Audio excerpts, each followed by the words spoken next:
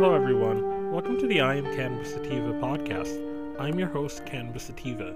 If you are currently a medical marijuana patient and want to tell your story and be featured on the podcast, feel free to email me at iamcannabissativa@gmail.com. Feel free to hit me up on Instagram at iamcannabissativa. Feel free to hit up our official Twitter account at IC Podcast. You can find and subscribe to our podcast on iTunes, Anchor FM, Stitcher, and the Google Play Music Store. Please rate and review us on iTunes, as rating and reviewing us will bump up the pod on their algorithm and put this podcast in front of even more eyeballs. If you like what we are doing, please become a patron and support us. We plan on doing big things with our humble little projects, such as going to trade shows, visiting other MMJ or recreational states, and doing on-field work. Supporting us helps keep the lights on, pay rent, pay for hosting and equipment, and travel. You can do that by going to https://anchor.fm/iamcannabissativa-podcast/support. Again, that's www.anchor.fm/iamcannabissativa-podcast/support.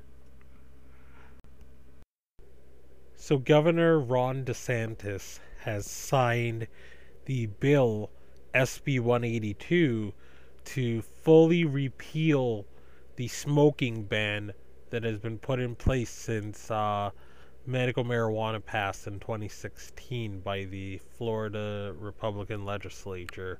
So he gave them, so at the very beginning of this year when he got inaugurated, during his presser with Congressman Matt Gaetz and the lawyer and lawyer John Morgan, who funded medical on the ballot, and who's really been an advocate with medical marijuana in the state of Florida.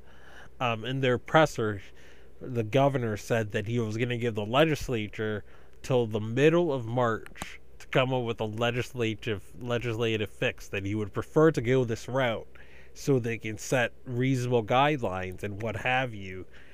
And then if they didn't come up with the fix within March 15th, then he would drop the court appeal, the state court appeal, and then it would just be dropped instantly instead of the lawmaker fix.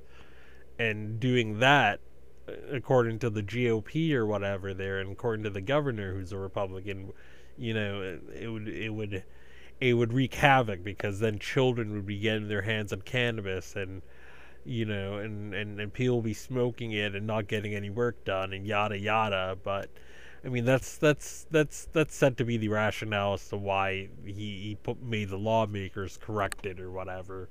But anywho, he signed it, and it could be weeks, it could be months that the Department of Health will put forth the rules, and then the dispensaries could then sell flower. But it should be very, very soon that everything happens. We don't know when.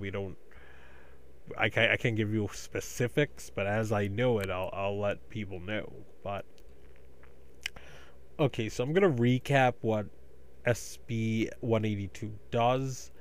I've cited the website that I like using and the account I like using. It's a very good account if you don't follow it already.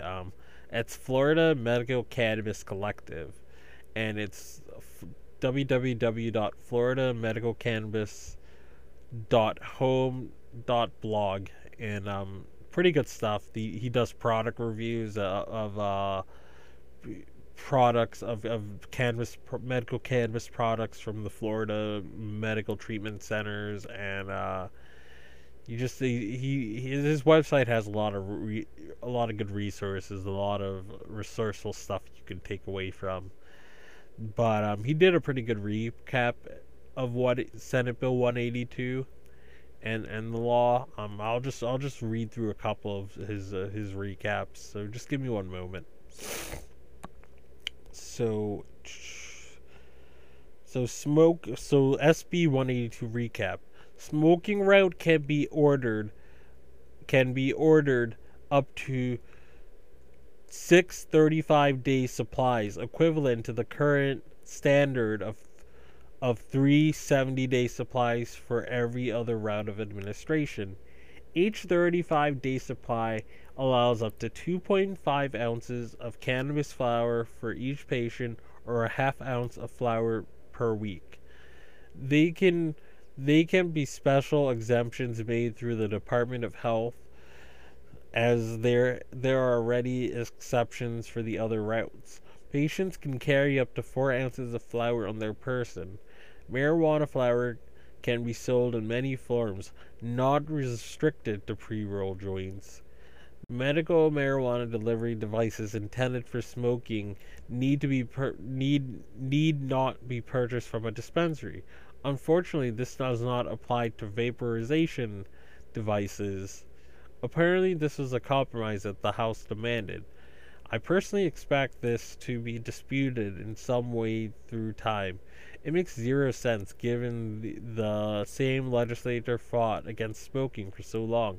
Why open the floodgates for smoking paraphernalia but not allow it for vaporization devices? What is the boogeyman here? Patients under 18 may not smoke cannabis unless they have a terminal illness and are signed off by a second doctor under similar conditions under the current Right to Try Act. So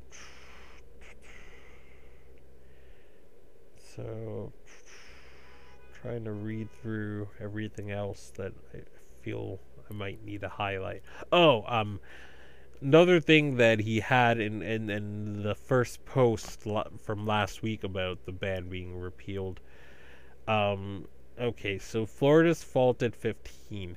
So I don't know if you caught my other episode where I talked about the four I want to say senators that the four senators that voted against the SB 182.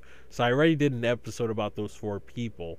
Now I'm going to talk about the people that in the House of Reps, the 11 people that voted against SB 182 on the House side, and that makes for a total of 15. And the Florida Medical Cannabis website, or the Medical Cannabis Collective, he calls them the faulted 15.